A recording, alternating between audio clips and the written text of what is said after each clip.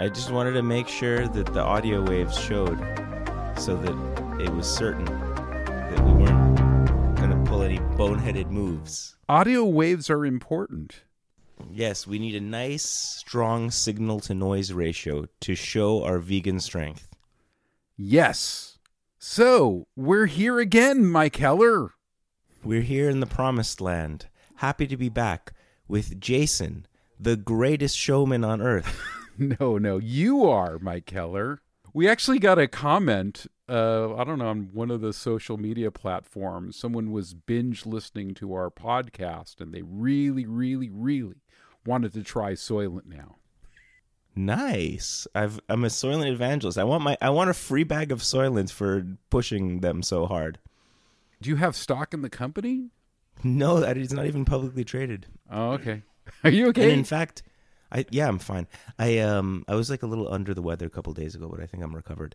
In fact, I think I need to renew my order. I'm like running out of the current bag. What happens when you run out of Soylent? Is there another brand you can go out and get? Oh, no, I could just order more. There was an abundance. There was a backlog. I wasn't, so I slowed down the subscription. Okay. And now I need to speed it up again. You got to adjust things in life. Well, what if you is there a way to get like an emergency shipment of Soylent? I mean, does it come Great, to you? I could just pay extra to FedEx it because like my hands will start trembling and I'll go on I'll need like Soylent methadone. I'm a soil addict. Soylent is 100% plant-based, so, it's okay. It's okay to be a Soylent freak if you want to be.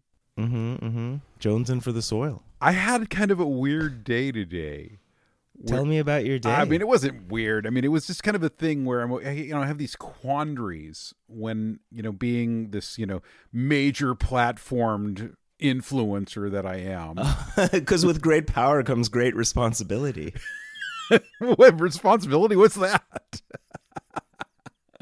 No, I know. I mean, I get to this point too where, I don't want to attack like small companies. I want to be attack. Okay. You only want to attack like multinational factory farm brands. I just want to attack. That's what I like to do. Yeah. You're basically like a middle school bully. I don't feel comfortable unless I'm attacking, there's something wrong with me. So, that's that human need to like fight for something and be the underdog and, Well, I think that there's a situation where there's people in the vegan community that feel that you can't say anything bad about a brand that puts out vegan stuff because, you're kind of pushing down. You're undermining the movement. I tasted some of this Beyond Meat jerky. Mm-hmm. Have you had the Beyond jerky? I didn't know there was Beyond Jerky, but I'd like to have it. Beyond came out with a brand of jerky. I tried both of them. I think they have 3 different flavors. One's teriyaki, one's, I guess, the standard brand, and the other's spicy. I didn't get to try the spicy. I didn't see the spicy, but I tried the teriyaki and the regular brand. It was just in stores, or did they send it to you? No, it was in the store. I saw it at the store. Oh, wow. A lot of times I'll see something at a store that kind of excites me. I'm like, oh, Beyond has jerky. I eat a lot of jerky from other makers. Right. Belief jerky is great. Unisoy is this Asian company that makes beautiful soy jerky. The interesting thing about the Beyond jerky is it's made from mung beans. So it's like just egg. Kind of, what it looked like? It didn't look like jerky at all. It looked like the stuff that's on roofs, like kind of that corrugated shackling kind of thing. Okay. Oh, you mean it's like ravioli made of metal? I don't know, kind of like wood, like wood chips, shingles, like shingles. It kind of tasted like shingles too. You're saying you ate Beyond tree bark? Usually, when I try something that I don't like, I have to make a decision whether or not I'm going to make a video about it or I'm just going to pretend I didn't eat it. No, and I just get sweep to it under the rug. Yeah, I know. Well, I mean, you owe it to your public to be honest. I try to be as honest as possible. I think that there's people that depend on my reviews sometimes. Yes, I mean, some people do. I mean, some psychos depend on me. You're saving lives. You have to be a little insane, but I try to be as even-handed as possible. I mean, it's all subjective. I might like something. Mm-hmm. I try to also personalize it. I usually say, I don't say this tastes like garbage or this tastes bad. I usually say this doesn't appeal to me. And we all know that all the things that don't make the cut for you can just as easily be passed on to me, and I'll love them because I have lower standards. Yeah, I shouldn't have thrown away that stuff this morning. No, I should have just given all it to your you. homeless leftovers go to me. I still have your like frostbitten Beyond meatballs. They're like covered in ice. I ate them yesterday. As I was dumping some vegan product in a garbage can, my wife said, "You should have fed that to Mike." Is this real or is that a joke? 100% true. And I'm like, no, I'm not going to feed this to him. She's absolutely right. I am the receptacle for. Hey, listeners, if you have expired vegan food you don't want, just send it to me. Broadcasting from the ICU soon. So anyway, yeah. So there was a situation where I didn't like this Beyond Jerky. Some people like it. Mm-hmm. I saw people saying that was great. I don't know what to trust. I don't trust a lot of vegans when they say something tastes great. I have to taste it for myself. Don't trust me. I 100% don't trust you. I mean, obviously you eat Soylent every day. Did a review on Beyond saying that it did not appeal to me. I also mentioned 2 other great jerkies that I think are good, like Unisoy, Belief. And someone said, don't criticize these vegan products. They're going to get out into the marketplace. And my argument is like, yeah, if it goes out in the marketplace and it's not good, isn't that worse? Yeah, because it'll give a bad impression and people will be like, vegan food sucks. Beyond Company can take it. They can take feedback. It's fine. Like, they're huge. One person's opinion is not going to put them out of business. These little upstarts, on the other hand, tread lightly. Well, one person's opinion isn't going to take down an upstart as well. I mean, it'd be different if it was like just this hand-to-mouth business where they're just staying alive, or a food truck. I would never say anything bad about a food truck, unless they almost killed me.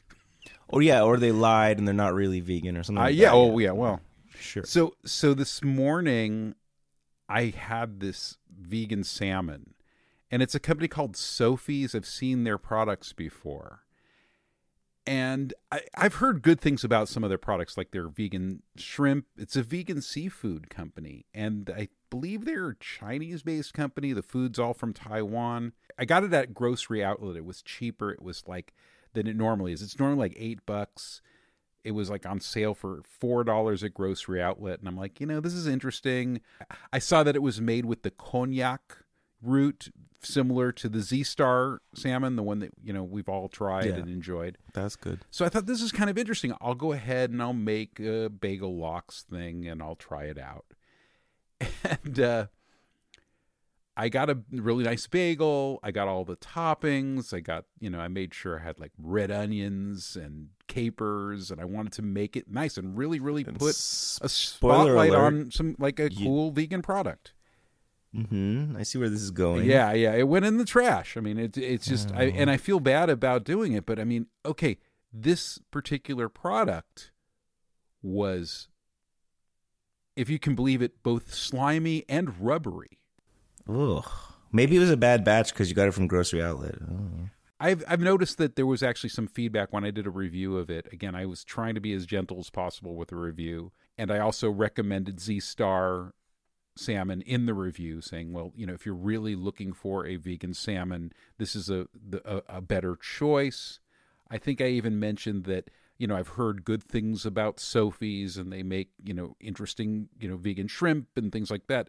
Perhaps this one product is a miss. I have to make a determination whether or not I'm going to go ahead and, try to be truthful to an audience. I mean, I would feel bad if I was, a customer. I bought this for $8. It was either shipped to me or I bought it at a specialty store, and it was not good. I mean, it was inedible. Ooh. I think, yeah. Ooh. Withering criticism. So let's spin this around, because there's something that's really amazing that I've tried and I've really had some fun with, and it's ravioli. Have you seen any of my ravioli videos? I saw that Trader's has $4 ravioli, and that sounds real nice. It's awesome. In fact, I did a comparison with the Trader Joe's ravioli. It's a spinach cashew cheese ravioli, and it's only $3.99. It's vegan, and it's really delicious. It's in fact, there's still there's people that I suppose they're running out of stock in some places. There's still a whole bunch of it at my local Trader Joe's. I definitely recommend getting it. Some people and hoarding it. Yeah, hoarding it, or maybe I guess it might freeze too. But some people were recommending using the Trader Joe's pesto sauce with they have like a vegan pesto nice. with the spinach ravioli. It's really good, and honestly, it's kind of a dupe or a copy of a more expensive ravioli that's made by a company called Kite Hill. Oh, is there a chance that it's actually the same stuff white branded? No, it's not. It's just not. Yeah, right. It's like how they make Cherry Garcia. In fact, Kite Hill has a relationship to another podcast we did about Crossroads. Obviously, the executive chef of Crossroads created all the Kite Hill recipes. So like the ricotta and all the cheese and stuff like that, the vegan cream cheese. Also, Kite Hill is known for having being a pricey brand as well. But really good. Yeah, so the Kite Hill ravioli is $10. Ooh. They're similar but different texturally. Taste-wise, they're very similar. I think I felt like they had the same kind of taste. The Kite Hill's made from almond milk. That's how they make their cheese. The Trader Joe's is made from cashews. So if you have some type of allergic situation, you can maybe have one or the other. The Kite Hill was like a thicker ravioli, had a thicker bite, but then the Trader Joe's was thinner and it had like this nice silky texture. And honestly, I mean, I'm going to go with, I think they're almost equal in pleasures. I would go with the Trader Joe's. I mean, it's only $4. Yeah. Hey, you have to ask yourself, like, if the the other option is 150% more expensive. Is it 150% better, like yummier? Probably not. Yeah, so this is like not. a matter of diminishing marginal utility. Like the opportunity cost of buying one Kite Hill is buying 2.5 Trader Joe's, or buying a Trader Joe's and something else. Got to economize in this tough economy. That's right. It's good that we have an economist here. And finally, I wanted to talk to you a little bit because I feel like you have a business mind, and I wanted to talk to you a little bit about this whole situation where I was learning about this company called Pegs. Now you're into Pegs, right? You like Pegs? I haven't tried Pegs, but it's an activity, yummy. Right? Get out of here! You're the one who made the short film about bondage. I didn't. Okay, so there's a company, and it's a small company. In fact, you know how the company started? It was the Kickstarter. Yeah, it was a woman named Grace O'Brien, and her name wasn't Peggy? Her name isn't Peg. It's Plant Eggs. Plant Eggs, yeah. But they should have called them Plegs. The situation behind Pegs was this, really young, very ambitious entrepreneur. She's 23 when she started it. She graduated from Stanford, went ahead and created this recipe. The problem is the recipe borrows significantly from a traditional Indian dish. Some subtle differences. The subtle difference maybe I think there's some potato starch that gives it a little more spring. But the main ingredient, chickpeas, and the main flavor ingredient, black salt, are part of this dish, besan chila. So is there a chance that she just happened to concurrently, reinvent the same thing without knowing that it's... Absolutely not. No, Absolutely for sure. Not. Absolutely okay. Not. Because if You're you look up, she culturally appropriated the dish. It's a culturally appropriated dish that's been already culturally appropriated. But there's no doubt in your mind. 100%. If you look up vegan eggs or vegan egg replacement, chickpea flour comes up a lot. So it's not some situation where, obviously it's a popular egg replacement in recipes and also to create scrambles. So it's not Did you ask her for comment? Whenever she gets confronted with this fact that it was a Indian dish, like maybe let's say on the Instagram post, those posts get deleted. Oh, You're using chickpea flour and black salt to create a vegan egg. Okay, there's a tradition, thousands of years in India, where they use black salt and chickpea flour to create a crepe that's very egg-like that you can turn into a scramble or make an omelet out of. If you were to go ahead and say, look, there's this tradition and we've taken this tradition, we're adding a few things to make it even more egg-like or whatever, not just saying this is some kind of... You'd be satisfied. It's at least a fig an leaf acknowledgement, versus all of the media that says this is a revolutionary egg replacement. Right. Yeah, like I saw their articles, and I guess maybe that's their PR. Their articles are like, this is a new, like a tech startup. This is new technology. I mean, you could say the same for just egg, because the mung bean has been used in Asian and Indian culture as well as a binding crepe-like thing. It seems as though like a traditional ethnic food doesn't justify a premium price valuation, so they're trying to sweep that under the rug to make it seem like you're buying new technology, so it's going to cost something. Yeah, that's the other part of it. So a 7-ounce bag of Pegs is, well, I got it for like $12 at Bestie's. I think I saw it, the cheapest I saw it was for $10 for 7 ounces. Now the major ingredient in Pegs is chickpea flour. You can get like a 2-pound bag for like $6. So it's kind of a significant difference. And I went ahead and I replicated the Pegs recipe. It was almost identical. And it involved just basically following not the Pegs recipe, but following the Besan Chila recipe. Yeah, I see. I don't want to dunk on any startup. I don't want them to like cease to exist. And there is a value to some people who want this to be easier and not have to like put together the ingredients from scratch.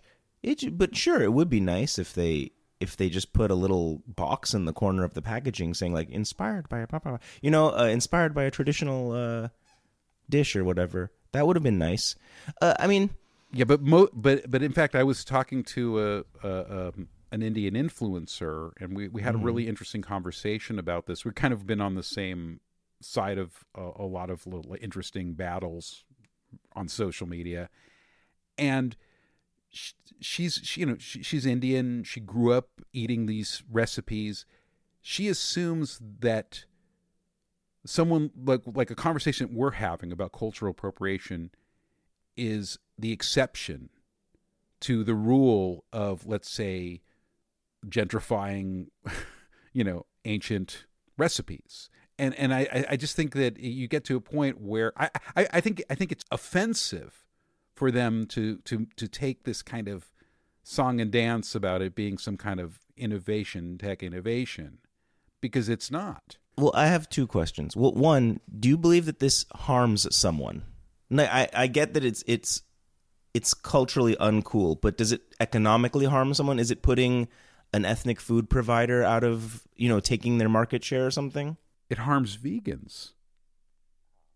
Because the perception of vegans as colonizers, the perception of vegans as YT, I get that a lot. I'm YT.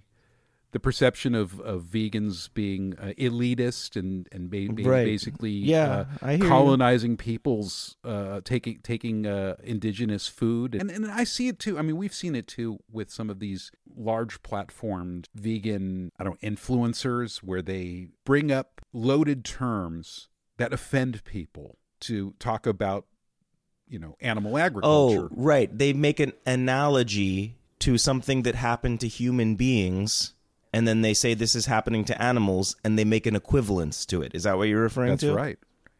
Okay. Yeah, I see what you're saying. And it's a lack of sensitivity. Even though, it is analogous, but it's definitely, there's a lack of sensitivity. I mean, I'm always working my hardest to try to, change the perception. I thought also you were going to bring up how, like, you know, mainstream white influencers will take like an ethnic, you know, minority influencer's recipe and then like show it as their own, and that's like also horrible and does harm them. Like, it takes away their audience. You know, it takes the like oxygen that they would have breathed. You want people to learn about really great vegan recipes. So it's not necessarily guarding the recipe.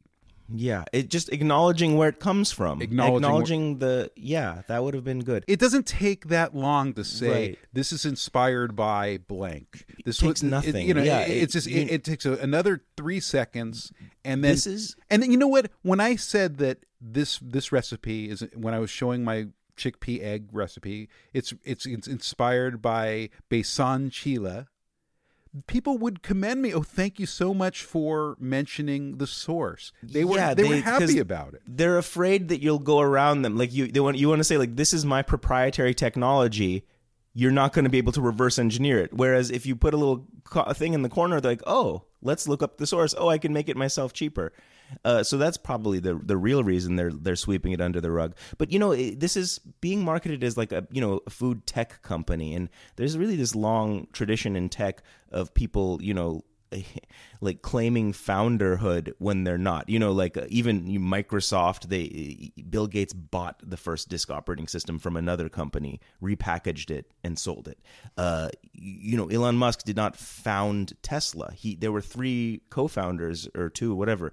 He bought Tesla and then retroactively like called himself the founder.